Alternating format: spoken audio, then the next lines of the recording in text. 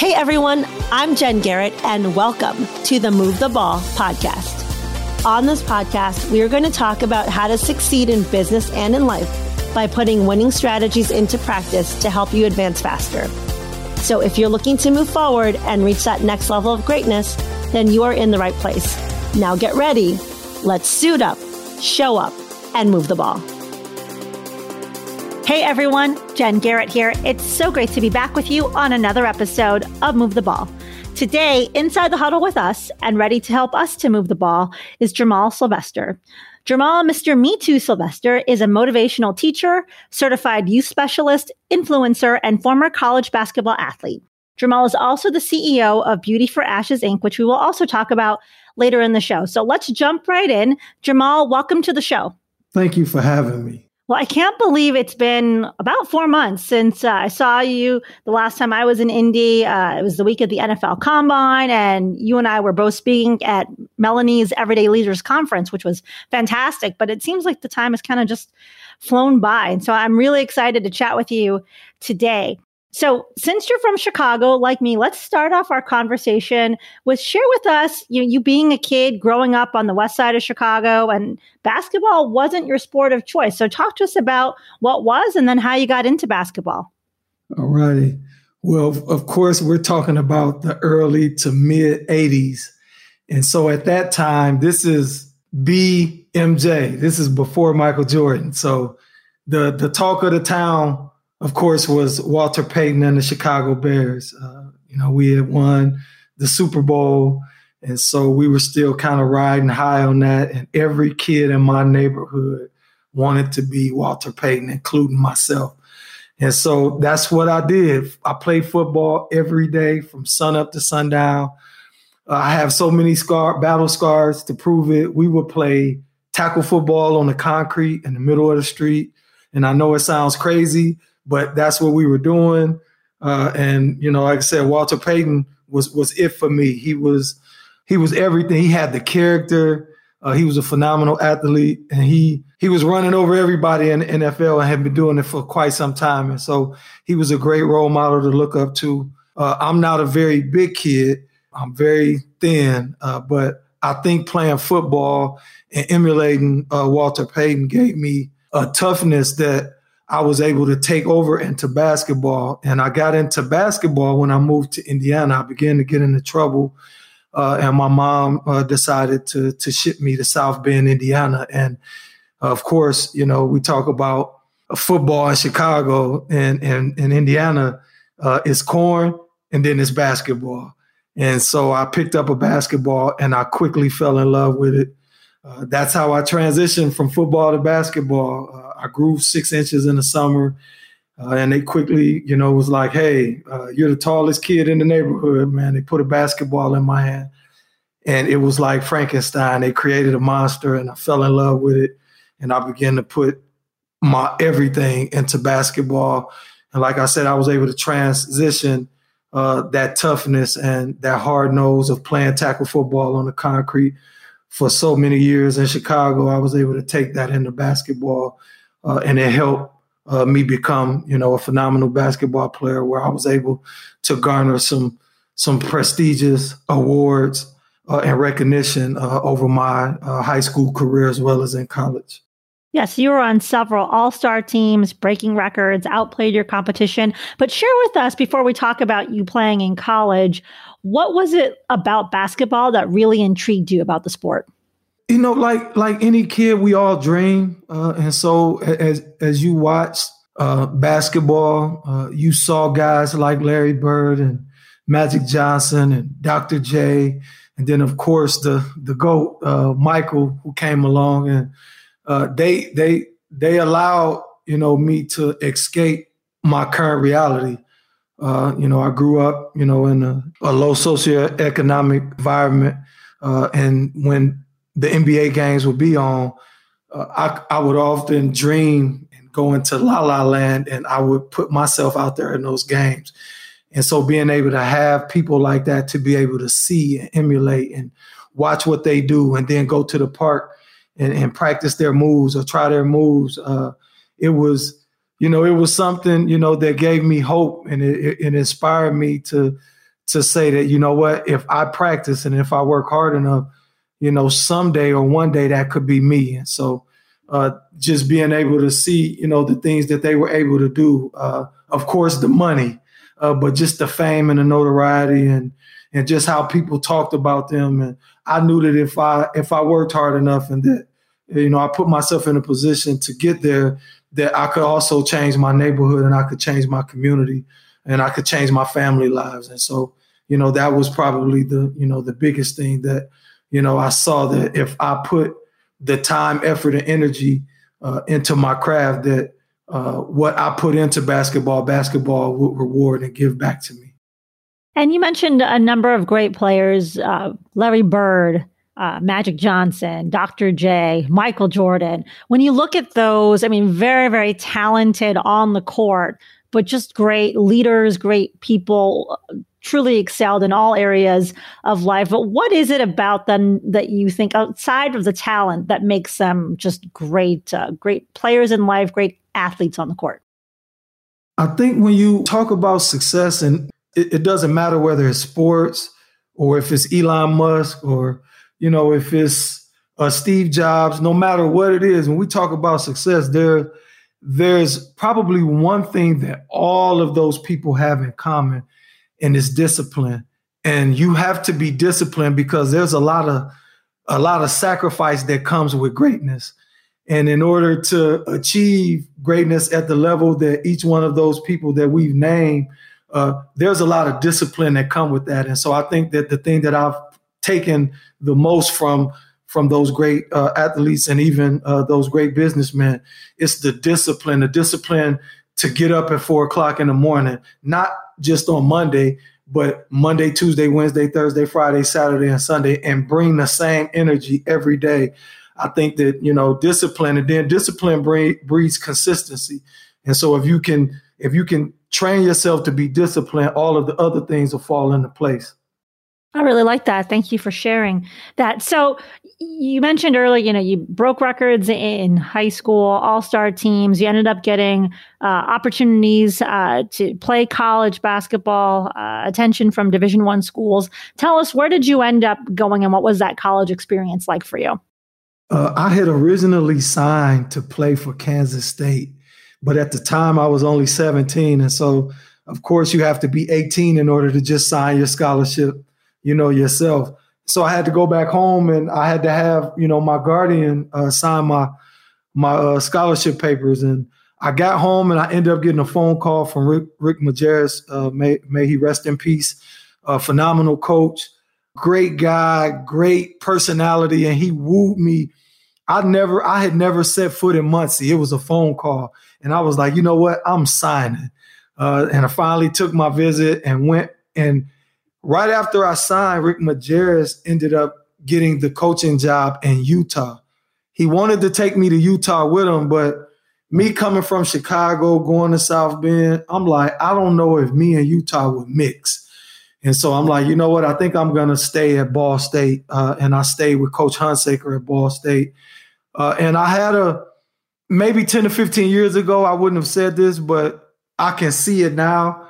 I had a really good career. I scored over 1,200 points, had over 500 rebounds, but I'm probably my own worst critic. And I feel like had some things not went the way that they went, I think that I would have scored even more points. But out of my 4-year career at Ball State, I found a way to get kicked off the team 3 out of 4 years. Freshman year, I got suspended for 4 games for academics because I wasn't going to class.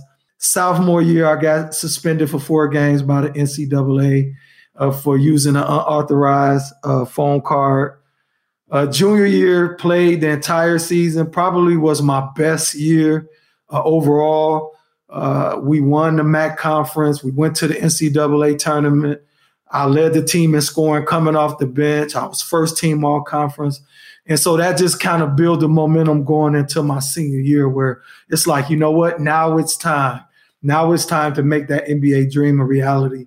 And December 19th, December 15th, I was in the NCAA news. I was 27th in the nation in scoring. Go to practice December 19th. The practice is a heated practice. we're getting into each other. I'm not liking how I'm getting fouled. Coach, is not making calls. And so, I make a statement, and you have to watch what you say, because the moment that I uttered the words, if someone fouls me, really hard again, I'm going to see if I can. And what happened next was I ended up punching my teammate. And it was one of the worst decisions that I've ever made in my life, because it changed the trajectory of my life, not just my basketball career, my life in general, because what happened after that, I wasn't ready for. And I didn't think, this punch would cause this ripple effect that would last somewhat of 20 years. And so I punched my teammate and I got kicked off the team. Here I am, 27th in the nation in scoring. I'm averaging 24 points a game, 7 rebounds. And you would think that how could someone in that position, those are some great numbers. How could you do that? At that time, it's a lot of stress, when you grow up the way that I grew up. And, as I said before, dreaming of going to the NBA and knowing that I have the potential of changing not just my life, but my family's lives. You take on a lot of pressure and a lot of stress, because now it's not just my dream. It's my family's dream. It's my neighborhood's dream. It's my city dream. And so I was carrying that weight, and I didn't have the tools to be able to process and navigate through the pressures of being a Division I student and then being a Division I athlete. And, I dropped the ball and I paid dearly for it. Talk to us about the journey after that. What happened and what did you do? Ooh, wow. I Star Trek for 2 years. I ended up quitting school, went back home, and, of course, like everybody else, everybody's like, what's going on? Why are you home? What's going on with the NBA?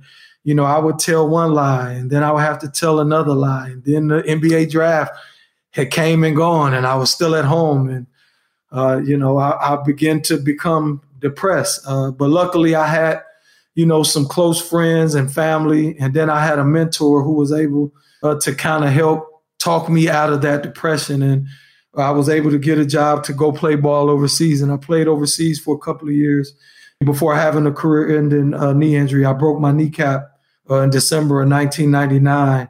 Me playing professional basketball was over. And so you talking about a kid who I put everything in the basketball basket, in the NBA basket.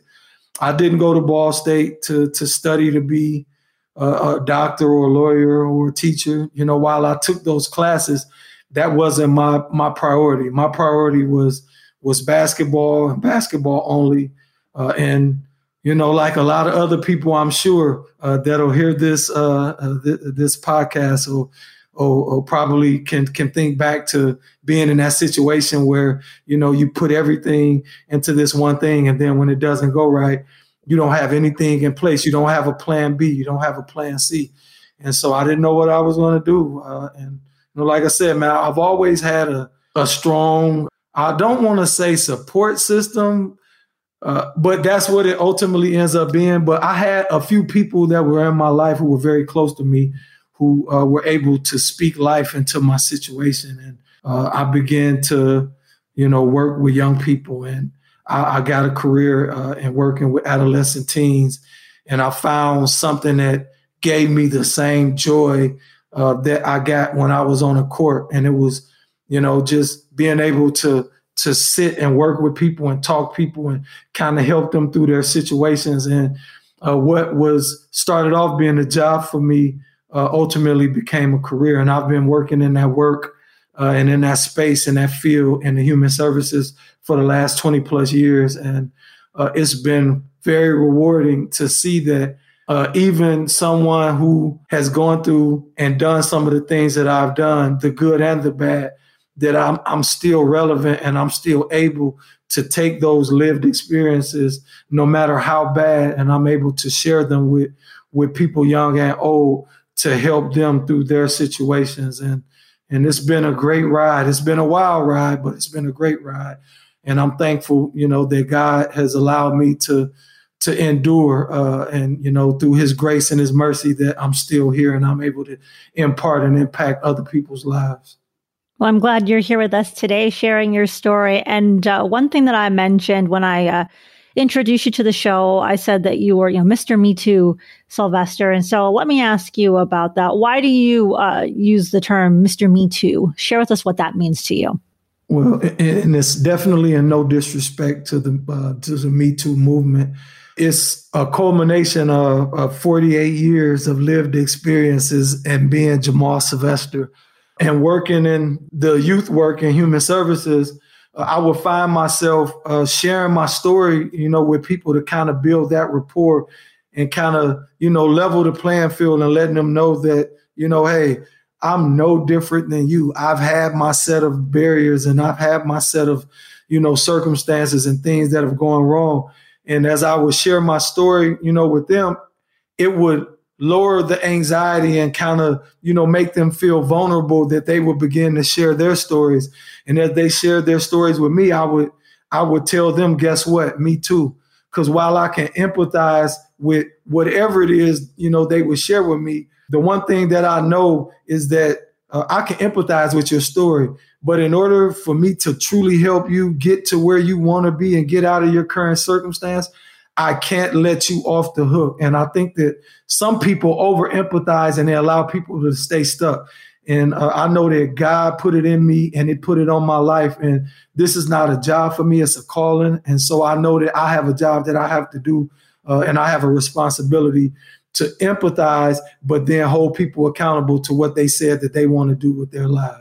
Well, that's great. And as I was listening to you talk, you reminded me about how as leaders, when we are in our own space and connecting with people, the way you're going to connect even more so with them is if you can get them to see that you're just like them, right? Me too. They're just like you. So being vulnerable, sharing those stories that you can connect with people will make you a better leader because people will want to be in your circle and follow you and be a part of your team if they feel like they have that connection. And then the accountability piece that you mentioned as well is also very important is, you have to hold people accountable to make sure they don't remain stuck in whatever situation it is that they're in. So let me ask you, so you mentioned that you left school, but you came back to school and you ended up getting your degree after 24 years. So talk to us about that. It's been a wild ride. And so I am a former three-time college dropout. I used to be very ashamed of that, but I am so inspired and I am so happy to be able to say that, and especially using the word former, because that's no longer the title that I carry. I am now a college graduate, and it was only because I decided that I was going to move out of my own way. A lot of times we all have barriers and we have things that are in our place, but ultimately I know that I have always been my own worst enemy, and I would always find an excuse on why I didn't push through or why I didn't persist through. And so I went back in 2005, took a couple of classes, was doing well. Life happened, found a way to quit. Went back in 2011, life happened. Of course, I'm going, found a way to quit. I decided in December 2017 that I was not going to let anything, not family, not friends, not my job, not my calling. I wasn't going to let anything get in my way, because in some of my jobs and working with young people, one of my job titles was college and career readiness. And here I am stressing to young people the importance of going to school, going to college, getting a degree. And I'm like, man, how can I talk to these kids and hammer it home and talk to them about the importance of it? And I didn't even practice, what it is that I'm telling them. And so I went back. I was able to take advantage of the NCAA Division I degree completion program. Everything was paid for. I went back 2 semesters. I knocked out all of the classes that I needed, 4.0 GPA, both semesters. I was on the dean's list, and I proudly floated. I didn't walk. I proudly floated across the stage July 21st, 2018. And it is one of the greatest moments of my life. I know the things that I endured 28 years later, that I was able to finish what I started. I know that I can endure anything. And I hope that, if anybody doesn't take anything from this show, is that, man, if you're willing to go through it, trust me, if you're willing, for me, if you don't mind, it don't matter. And that's been my motto. If I don't mind, of course, it's going to be hard. It's going to be tough. You're going to have your bad days. But for me, if I don't mind, it don't matter. I don't care what it is. If I go into it with the right attitude, God has equipped me and he surrounded me with the right people that no matter the circumstance or obstacle, I'm able to overcome it. I love that. I just hope that people listening, I mean, it should be a reminder that it's never too late to focus on what's important to you. And so, if you've had something that you've kind of put on the back burner and maybe you're thinking that, well, why bother now? It's been so long. It's never too late. If something's important to you, then, just commit to it and get after it. So what would you say, Jamal, to those who may have started something and have been thinking about it and tempted to quit, or those that have quit and are considering getting back into it? What guidance can you give them when they're having these moments of struggle and thinking about, maybe I need to just hang it up? What would you give them? What kind of advice to help them stay inspired, stay motivated to keep going? Well, for me, it's always going back to the why. Simon Sinek talks about the why. When we figure out your why, who, what, when, where, and how, none of that other stuff doesn't even matter when you know why. And so it's getting back in touch with your why.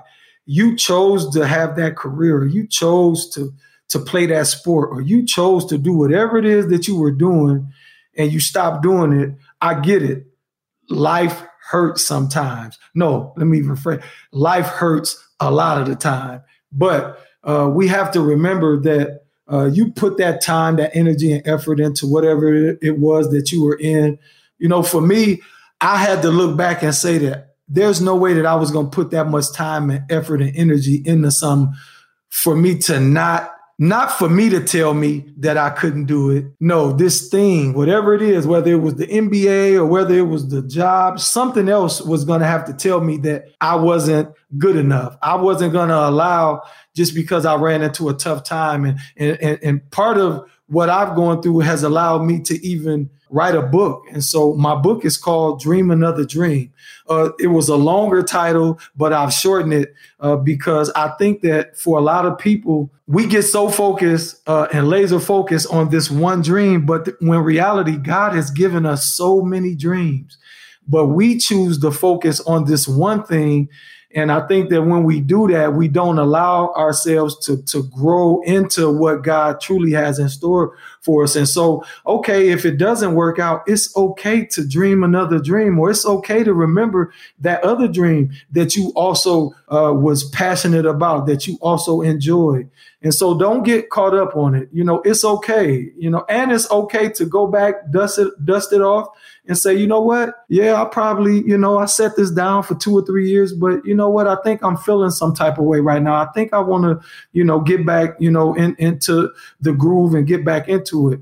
And, find some accountability partners and find some other people who are also on that same journey, who have, for whatever reason, allow life to knock them down, but they've decided to get back up. And then you guys go through it together. One of the things that you're doing now is you're focusing on doing more speaking events, and you've got an upcoming event, July 17th and 18th. Tell us a little bit about that conference.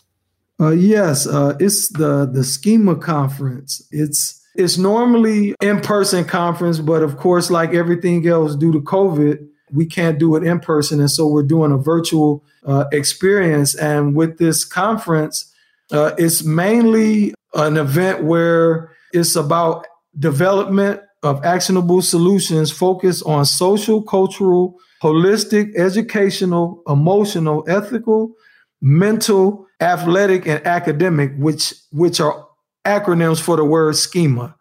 For people who are in K through 12 and who are also involved in collegiate athletics, whether that be coaches, whether that be athletic administrators, whether that be managers. It's a phenomenal conference. I've been following them for the last couple of years.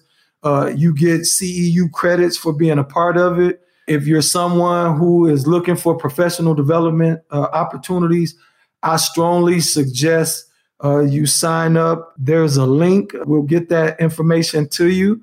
If you sign up, use Mr. Me Too Indy. That's MM2 Indy as a code when they ask you, to register. And how did you find out about it? Like I said, it's going to be phenomenal. I'm going to be speaking, and I'm going to be talking about the whole athlete. A lot of times we get into school and we participate in sports. And for a lot of us, we just want to be athlete, and we don't understand that it's a student athlete, and we don't always uphold the student part of it. And for me, I had to learn the hard way that while I was an A athlete, I was putting forth C effort in the classroom, and that's not the case. If you're a phenomenal athlete, you should be a phenomenal student, because everything that we do on the court or on the field or, whatever your sport is, all of those things translate into the classroom, because we build a certain type of a regimen and a certain type of tenacity about ourselves as athletes that, so something about doing one more, something about working on something that you're not good at. So if you're not good in math or English or social studies, it's no different than you not having a good backhand in tennis. You practice. It's no different than you not being a good jump shooter to you becoming a great jump shooter. Why? Because you practice. And so those things are the very same things that you should translate over into the classroom. And I think that this conference has phenomenal speakers and facilitators who are going to provide you with lessons, skills, and tactics and tips that you could take, into your everyday life, whether you're an athlete or you're, on the coaching side of it, that can help you, prolong your career. Well, thanks for sharing. That's awesome. Sounds like a fantastic event. We are going to have the link in the show notes, as well as the code that you can enter to register. So I highly encourage those listening to check it out. It's virtual, and there's going to be a great lineup of guests speaking, including Jamal. So thanks for sharing that, Jamal. I know that you're also looking at doing more speaking events in sporting organizations, sports teams. So if anyone is interested in reaching out to Jamal to talk about those type of speaking engagements, how can they connect with you, Jamal? You can connect with me on Instagram. My IG is Mr_me_TOO_Indy. I'm also on LinkedIn at Jamal, Jeermal, Mr. Me Too, Sylvester, Sylvester.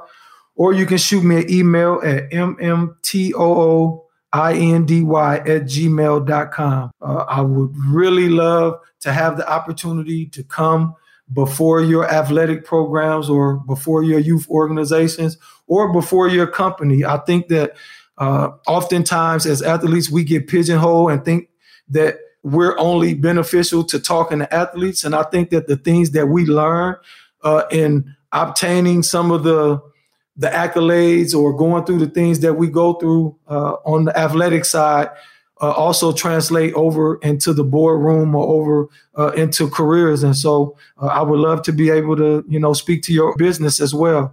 I bring a lot to the table. And I think that once I get in front of your people, I think that I can inspire and activate those things that on the inside that oftentimes we forget that we even have those things because we've been doing them innately on our day-to-day, lives.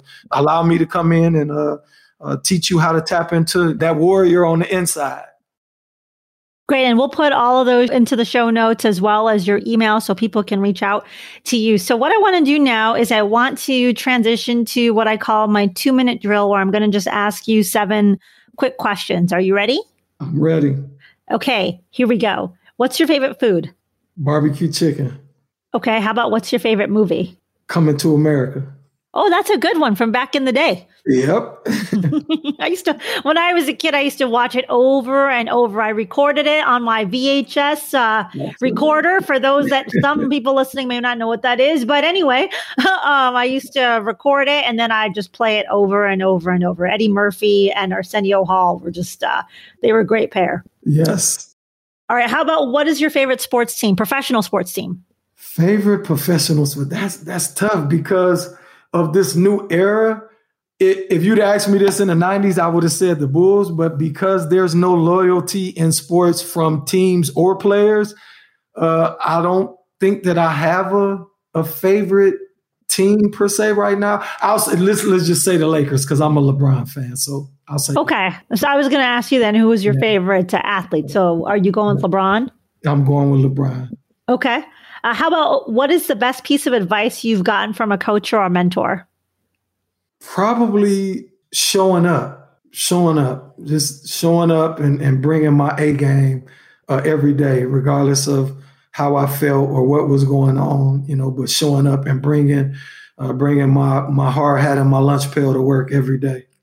Gotcha. I think showing up is important, and it's part of my signature phrase too. So, showing up, being present, bringing your A game is very important. I'm going to flip it now and ask you, what's the best piece of advice that you would give someone?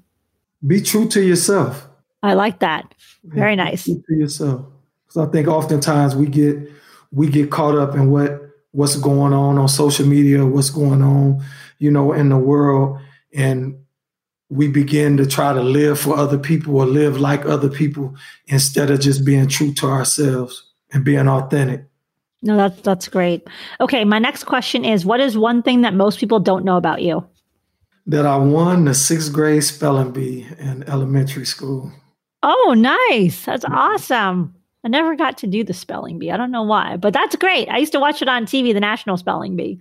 Yeah, I didn't get that far, but I won in my school.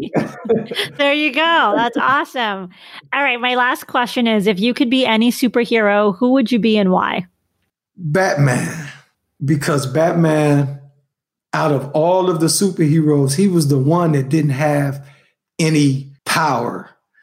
Superman, could fly and had X-ray vision and superhuman strength. And, Wonder Woman had, but Batman was, just this, he was Bruce Wayne, but he was an intellectual, he had to work on his gifts. And, so he had to train and he had to be at peak performance mentally, physically, and emotionally. And the one thing that I loved about Batman the most was that he was a detective. Batman always studied whoever his opponent was, whether it was Superman, and he found your weakness. And whenever you came up against him, he would always get you because he would put in that work. And so for me, it would be Batman. That's a great answer. Thank you for sharing that. All right. So as we wrap up today's show, any last thoughts for our listeners? Man, stay true to yourself. Think about your why. Think about why you're doing what you're doing. I always and oftentimes I revisit my why at least 3 times a day because life can get dreadful. The day-to-day, dread of getting up and going to work, kids, and just all of the stuff that comes with being what we call adulting.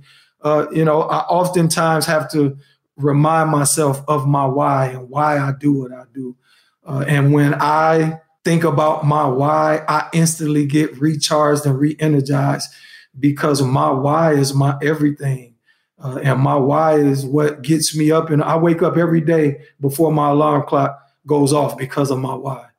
I love that. Yes, we should all be reconnected with our why. And if we don't know what our why is, then we should start with figuring out what that purpose is. And you mentioned Simon Sinek earlier in the show. He's got some great books that can help people to kind of figure out what that why is. So go check those out too. Well, Jamal, thank you so much for being on the show. It's been a pleasure having you on today. Thank you so much for having me. It's an honor and a privilege. And it's amazing what one introduction can do. We met February 29th, 2020. And, look, we haven't lost contact with each other since then, even in the midst of COVID. And so I'm very appreciative of Melanie allowing us to connect and become a part of each other's tribe. So I thank you. Absolutely. Well, I love having you in my tribe, in my network, and we will move the ball. So thank you again. And thanks again to everyone for listening. And we will talk to you on the next episode. If you haven't already done so, hit that subscribe button so that you're always in the loop, always in the know for when the next episode is released. And if you feel like it, leave us a review too. Until next time, make sure that you suit up, you show up, and you move the ball. Thank you for listening to Move the Ball. To see more about what I'm up to and how I can help you to move the ball, check out my website at www.jenniferagarrett.com. Make sure you subscribe to the podcast so that you never miss an episode. And also join the Move the Ball Facebook group for even more content and to be a part of the Move the Ball movement.